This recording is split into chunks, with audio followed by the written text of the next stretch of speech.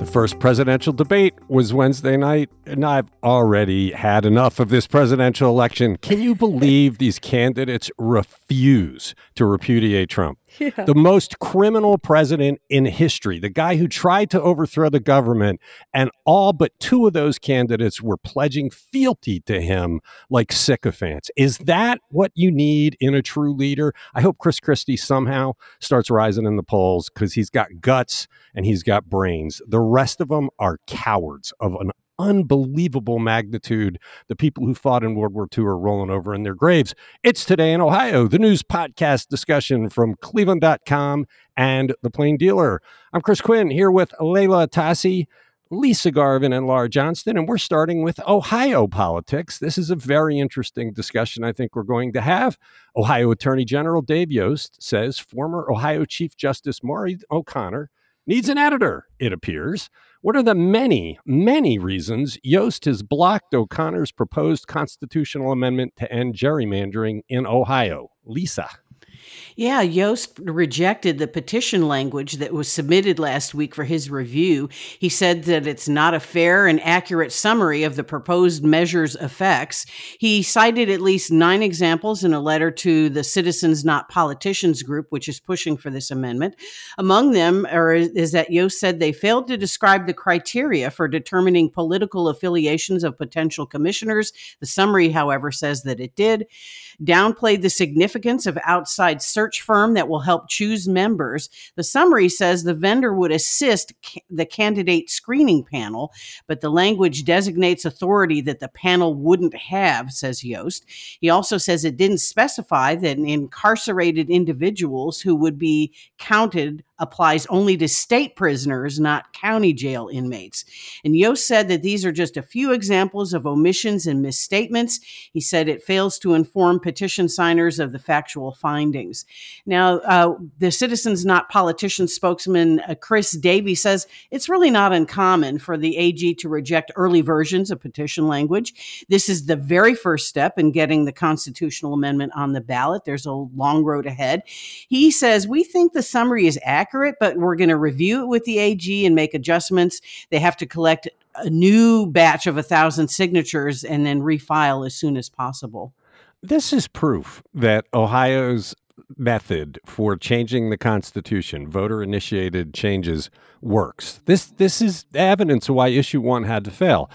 Yost is right? I mean, he points out all sorts of flaws that they don't make clear, that people in county jails, it doesn't apply to them. They use 2 different definitions by each party. It was sloppy, and he says a few. I think it was like 9. But the good thing about this is that he's making them clean it up so that when ultimately they do get going on signatures on petitions, it's bona fide. So later challengers that go to the Supreme Court that try to take it apart won't be able to. This is a great system. You write your thing, you get 1,000 signatures, you take it in, the Attorney General gives it a sober look. If it passes, you go. If it doesn't, you go back and start over. And Yost has not, I don't believe, shown politics in the way he's done this. He approved the abortion amendment, even though he's dead set against abortion because it met it. When I first saw this, I thought, oh, what are you doing? But when I read the whole thing, I thought, he's right. Does anybody disagree? I don't disagree at all. And, the petition language was 26 pages of text. And then there was a 5-page summary that kind of drew it up. But yeah, and quite honestly, like I said, after our interview with Maureen O'Connor in the editorial board this week, it's like, that's kind of a rough diamond that needs to be polished here. It's a very complicated process. You've got, you're going to choose 6 members, and then those 6 members are going to choose the other 9 members. I think you have to, boil that down for voters into something they can understand. And I think ultimately we'll get that. That is the process. I think Yost played his role the way he's supposed to, and now these folks will go back and start over again. I don't think you can criticize him. He's done his job. He's a candidate for governor next year. He's one of the few people in office who I would say is doing their job. All the rest of those guys were on the gerrymandering commission and all failed to adhere to the Constitution. You are listening to Today in Ohio. Some cities do everything possible to make it easy for people to visit, and then there are cities like Cleveland. Layla, where do we stand when it comes to the price of renting a car, and how does that compare nationally? Well, our travel writer Susan Glaser tells us that car rental prices have increased by more than a third in the past year in Cleveland. We are among the highest in the country. This data comes from the car rental comparison site cheapcarrental.net. They list the price of a weekly car rental at Cleveland Hopkins at $540 for a week. That's the 10th highest in the nation, and it represents a 37% increase over the past year. And that's happening while nationwide rental rates in 2023 dropped overall by about 5% compared to a year ago. One of the contributing factors to Cleveland's high prices is this new $6 per day fee that city council imposed on car rentals earlier this year. That fee is expected to raise at least $5 million per year to fund the relocation of the airport car rental facility back to the main airport terminal campus. That's a project that airport officials say could cost what I think is a staggering $220 million. But apart from fees, one industry expert says that competition is really the biggest factor in how high these costs climb. The fewer the choices, the higher the prices. By comparison, South Florida airports are just saturated with car rental options, and they rank among the lowest for rental rates. Well, okay, that seems a little bogus to me because think back to when we were getting the direct flight to Ireland. All of the experts were talking about how we are literally in competition, serious competition for those kind of flights with Pittsburgh, Indianapolis, Columbus, to a lesser part, Detroit. Every one of those airports has a lower car rental fee. If we're trying to be competitive, why is city council adding fees to it that make it more expensive? Won't that make it less likely that airlines will choose us? If I were in Indianapolis, this would be my next evidence. When I'm going in to get one of the other airlines from across the seas to come say, hey, look at Cleveland, they keep jacking people on the rental car rates. It's not a good sign.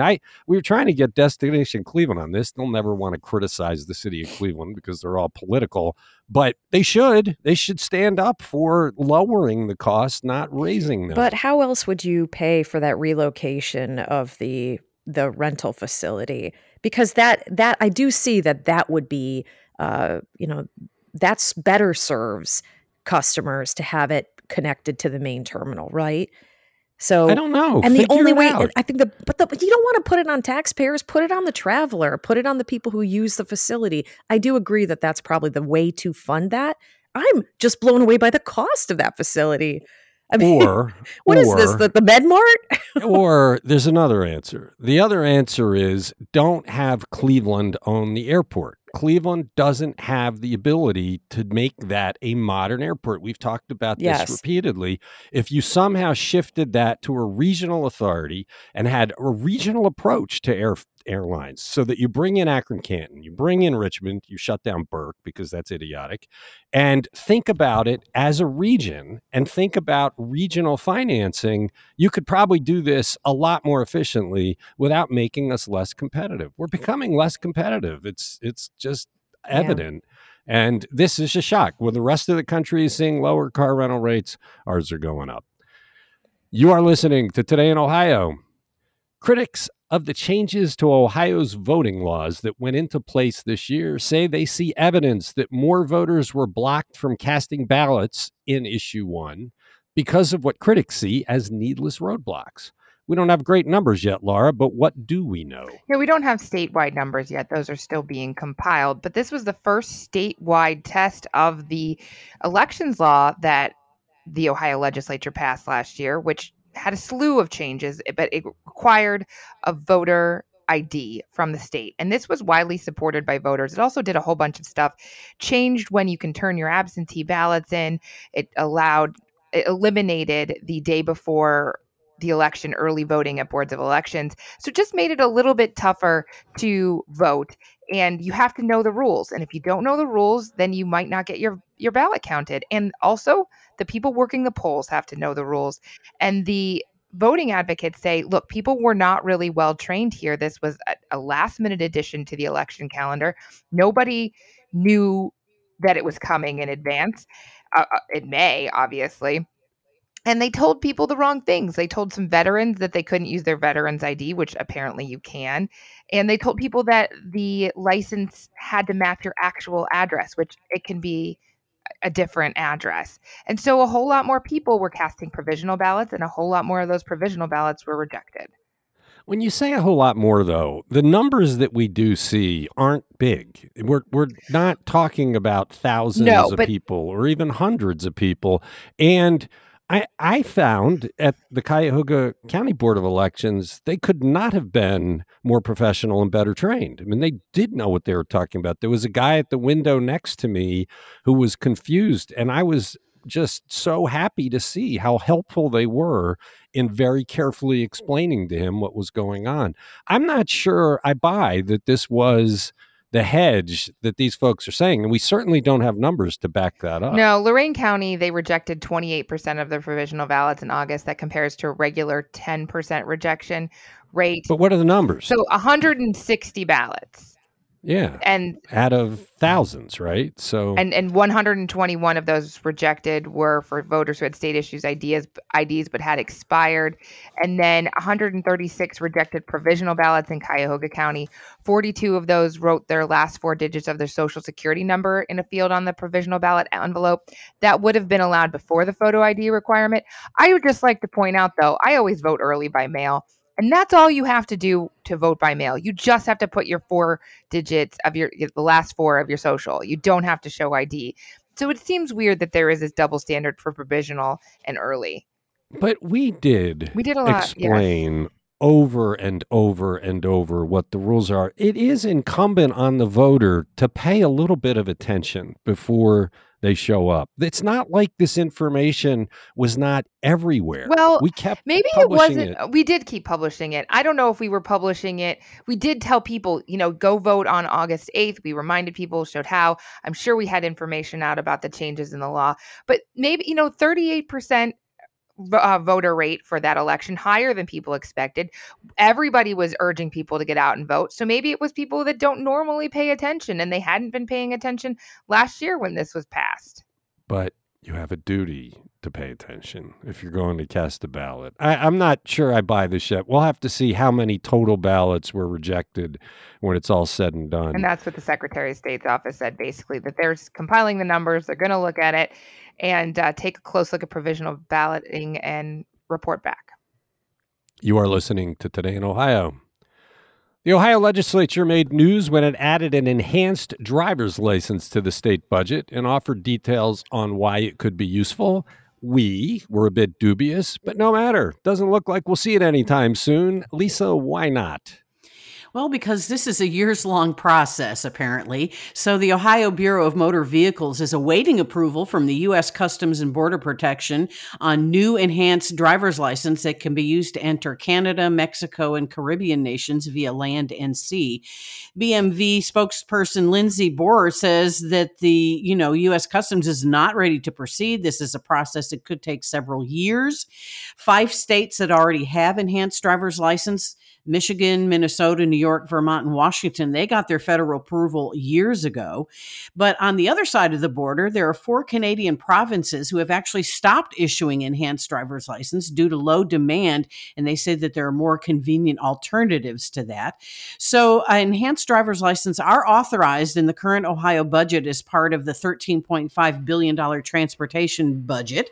Enhanced driver's license are a thicker card. It has an RFID chip that's accessed by border guards that provides information beyond what's printed on the license. And they say it would be helpful, especially for truckers who cross borders. Yeah, I just feel like the alternatives to this are probably more useful. And this is an awful lot of work to try and get this thing up and running for what's probably a very limited usage. You are listening to Today in Ohio. Worker training programs are supposed to help people find jobs with a tangential benefit to employers to get qualified workers.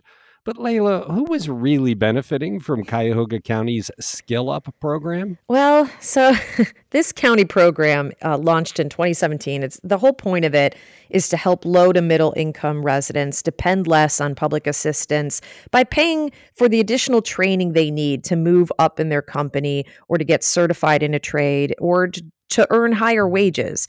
And the way it works is the county reimburses businesses half the cost of the training, up to $100 per employee for books or other materials, and $500 per every dollar wage increase. If that training also results in the employee becoming certified in their field, then the county pays an additional $500 bonus, and that to be split evenly between the employer and the employee.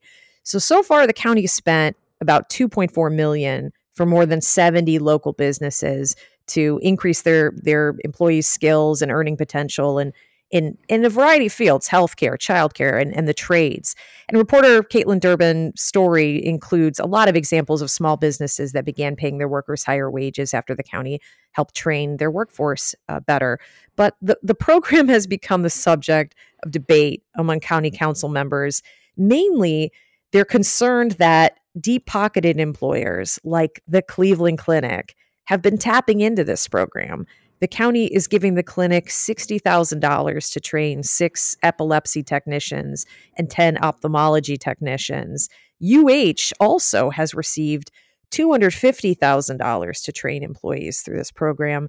Council members point out that, the Cleveland Clinic Foundation had an unrestricted cash balance of nearly $13 billion at the end of 2022. And their question is, should they really be eligible for this kind of publicly funded incentive program when they can afford to train their own workforce without county help? And really, they probably would do it anyway. But the criteria, it turns out, for who gets funding has nothing to do with the size of the company or whether they can afford to pay for it without the help of the program. I'm not sure I buy the criticism on this, because we talk all the time about one of the best ways to help people get out of poverty is to give them a real living. And so this money that they're putting with the clinic in very likely is helping people raise up and get free of the binds that hold them back. And to say, well, they're rich, so they shouldn't have to do it. Well, I'm not buying that they would do it anyway. And the money is doing what the public purpose is. It is helping people get higher paying jobs and get free of the poverty they've lived in. I'm not sure I understand it. Seems to me it's doing what we wanted it to do. I mean, it certainly has served residents well. On average, the training has resulted in pay increases from $10 to $13 to around $17 an hour. So some employees have really seen their wages rise. And yes, it is seems to be a very effective program. But their point is, the clinic would have to train those employees to meet their needs and they're going to do it with or without the county assistance. Is this the best use of the Health and Human Services levy dollars? I'm just not sure they would. We've Really? all talked about the shortage of workers, and I'm not sure they would. Look, why wouldn't you partner with the biggest employer in, the state to help train people? They've got the apparatus to do it. They're going to do it well. I'm having a hard time understanding the criticism. I think they've squandered huge amounts of money in the past on workforce training that they tried to do on their own. And, when government tries to do stuff on their own, they kind of screw it up. We know the clinic is going to get these people trained, so why not subsidize that? Well, there's the debate. Okay, you're listening to Today in Ohio. This next discussion was supposed to be about tennis in the land, where Laura was going to be a ball person. Didn't happen for a weird reason. And then Laura made a very smart decision on driving home, because what this discussion is about the weather. What is going on, Laura? It's like we're in the post-apocalyptic era. Cats and dogs living together, nonstop rain. What happened? The skies opened up yesterday probably around 8:15. And I was at Tennis in the Land, didn't get to serve as a ball person, but did get to watch. And it was 6-3, 3-0. Sloane Stephens, the American crowd favorite, was up when all of a sudden they were like, we're done. Everybody clear. And within 5 minutes, it was just downpour. So I got to give a hand to Tennis in the Land that at least got us all out of there. And I was like, I'm going to take the Shoreway home because I'm already here in the flats. I live in Rocky River. I normally drive 90, but I didn't want to drive down West 25th. I mean, it was blinding. The rain was so bad you couldn't see. At one point, I'm on the Shoreway. I wasn't sure if I had passed Edgewater Beach or not yet because it's just coming down so thick. You couldn't see anything but the car in front of you. And so we think in parts of Cleveland that we got 4 inches in a very short period of time. I mean, I kept waiting for it to let up. Usually in those downpours, you're like a couple minutes and you'll get, it'll clear enough that you can drive and feel better about it, but it just wasn't stopping. And so many people have flooded basements, sewer systems. The Edgewater combined sewer overflow went off again, 3rd time this summer. And you're right. I mean, I feel like every time it rains, it is a massive downpour with damage. All right, Laura's missing the key point here. If she would have gone down 90, she would have been stranded and needed a rescue. I would have been stranded and needed a rescue because it was about 9 o'clock that they closed both ways of the highway. And Lakewood police and Parma, I think, too, they ended up rescuing 10 people. No one was injured, thank goodness. But if you look at these pictures, I mean, the river of rain is at the top of these cars. This is not just at the tires. Yeah, I can't remember a time when that has happened before. Rich Exner, who is our keeper of massive amounts of weather data, put a piece together about a week ago looking at the previous 2 months and found that we had basically a little bit more than double the rainfall. So I got to imagine that today we're at triple. What is going on? I cannot remember a summer. I mean, first, the summer started with 6 weeks of nothing, and it was great and dry, and we are all worried about a drought. Ha, ha, ha. But since then, we have had one after another pounding, drenching rainstorm. I mean, Lisa, you've talked about it. Your basement has become a pool at a couple of times. Yeah, it's actually leaked 5 times since June. And it did not leak last night, surprisingly. I think there was enough lull in between the downbursts that, it was able to clear. But, a part of the reason I moved away from Houston is that I got tired of being nervous every time it rained in Houston. Now I'm in Ohio getting nervous every time it rains. If you look at these pictures from Lakewood, they have inflatable boats on the highway. Isn't that insane? Well, we're doing a lot more stories about this today. We're also trying to figure out if the garage that collapsed in Lake County had anything to do with it. So Cleveland.com and tomorrow's Plain Dealer will be loaded with information. You're listening to Today in Ohio. Cities across America, including Cleveland, are not finding candidates to be police officers. Lisa, what's Justin Bibb's latest tactic for attracting some? Well, he's showing them the money. He signed a memorandum of understanding with the Cleveland Police Patrolmen's Association and the Fraternal Order of Police Lodge 8 yesterday. So Police Academy cadets will get a pay raise from $16 an hour to $24 an hour. They will get a $5,000 signing bonus that will be paid in 3 installments, one at the beginning, one during training, and then one during their probationary period as an officer. There are 180 new officers budgeted for this year, but only 30 graduates and enrollees so far. There is a new class that begins in October. It takes about 7.5 months to go through the academy. So cadets with a college degree or military service will start at a higher pay tier. That'll be about $3,700 a year in salary enhancements. This is smart. It's because money is what's going to attract candidates. You're competing with other employers that have boosted their pay. The whole cadet situation where you're almost a junior employee getting poverty wages while you go through the rigorous training never makes sense. You're an employee. They're training you, but you're an employee. They ought to pay you halfway decently. This was something I think Bibb wanted to do a couple of months ago. But even if you want to raise somebody's pay, you got to negotiate that with the union. And I guess that's what's taken so long.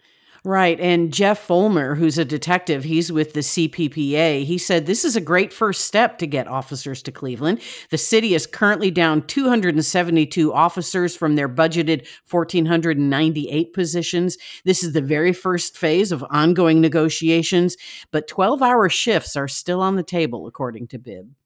Okay, you are listening to Today in Ohio. Do you grow tomatoes? If you don't, you should. Nothing beats the fresh off-the-vine tomatoes. Our innovative gardening columnist, Susan Brownstein, keeps perfecting her approach on how to hold up her tomato plants. What's her latest strategy, Layla? Well, so to achieve the perfect tomato support system, Susan says it has to meet several criteria. It has to be affordable, easy to assemble. It has to be reusable for several seasons, and then kind of attractive because in her case, it's visible from the street. So she's sturdy enough to withstand storms, which I wonder if we should catch up with Susan to find out if her tomatoes have been flattened in the last 24 hours. But so last year, she constructed a frame from 8-foot pieces of metal electrical conduit and attached vertical strings to it to hold up the plants. But it was too tall for her, and she couldn't really modify the conduit because she also uses it with her fall holiday decorations, multi-purpose conduit here. So also, the vertical strings required her to constantly be pruning and winding the plants up the string, and she found that to be quite a pain. So this year's method seems to be working a whole lot better for her. She's using polyester trellis netting for supporting vertical plants, and the netting has 6 squares that allow weaving the tomato plants in and out as they grow throughout the season. And the material is really light and flexible, which means cutting the right size and hanging it up is very easy compared to the rolled fencing material that she's used in the past for plant supports. And to hold up the netting, she uses gray electrical PVC pipe, which is designed to be used outdoors, and it can withstand UV light, unlike other PVC. So far, so good for her. She says her newest method has really held up well against these crazy storms. But like I said, we should check in. I've been lazy this year. I've done some pretty serious structures in the past. This year, I've just been the tomato cages. They keep falling over, but not last night. So I'm trying her method next year. It sounds good. This is not your normal Today in Ohio story, but so many people grow tomatoes around here. I thought it was worth discussing. You're listening to Today in Ohio. Laura, should Cleveland Heights City Council be charging admission for the circus that their council meetings have become? What is going on in the region's nuclear-free zone community? I mean, I really feel like I should, toss this back to you because you know a whole lot more about Cleveland Heights than I do. But hey, anybody can watch the fireworks because these TikToks of these meetings are going viral. And so cops have been called multiple times to city council meetings. I have to say, I covered a lot of city council meetings in my day, and I don't know that I've ever seen police called to any. So this is at least twice in 1 year. And because of all of this rancor, City Council has removed the time reserved for its own general comments from the end of the agenda. It doesn't have problems with the public comments. People are still allowed to do those. But City Council people can no longer just take up their time saying whatever they want. Anybody that's covered Cleveland City Council would love if that were imposed there, right, Layla? Well, I was also thinking to myself, there have been cops called to the city council meetings in Cleveland. The Cleveland Heights is known for being a kind of a radical community where people like to complain and chew on things. So you expect controversy on just about anything. It was hilarious to watch the discussion when they finally got garbage bins. But it has, I think, gotten to the point of ridiculousness. I do think the mayor, because they never had a mayor before, the first mayor is Khalil Soren, he distributed Robert's Rules of Order to the council members when they showed up at their last meeting. I mean, that would be humiliating if you were a council member, but I think it was the right thing to do. Right. Everybody got their own individual copy. They were waiting for them in chambers. Here's your little welcome gift. The council president, Melody Joy Hart, she said after the August 21st meeting that when they looked at the times that decorum was breached, it was during that council comments portion of the meeting. But she's also come under her fire for herself for a May 1st blow up. It was on social media, and it was dispute with Councilman Davita Russell over prospective appointments to the Charter Review Commission. So she repeatedly banged her gavel, wound up turning Russell's microphone off. So this is not just a one-off. It's not just one heated controversy in Cleveland Heights. It feels like this is the way the council has gotten into this groove, that they are just upset about everything. I think they're spending too much time watching Congress and emulating it, but we'll have to see if they can calm it down. You're listening to Today in Ohio. That's it for today. Tomorrow, we're going to discuss an interesting Susan Glaser story. She's writing about airlines we hate but fly anyway. Thanks, Layla. Thanks, Lisa. Thanks, Laura. Thank you for listening to this podcast each day. We'll be back Friday to wrap up the week.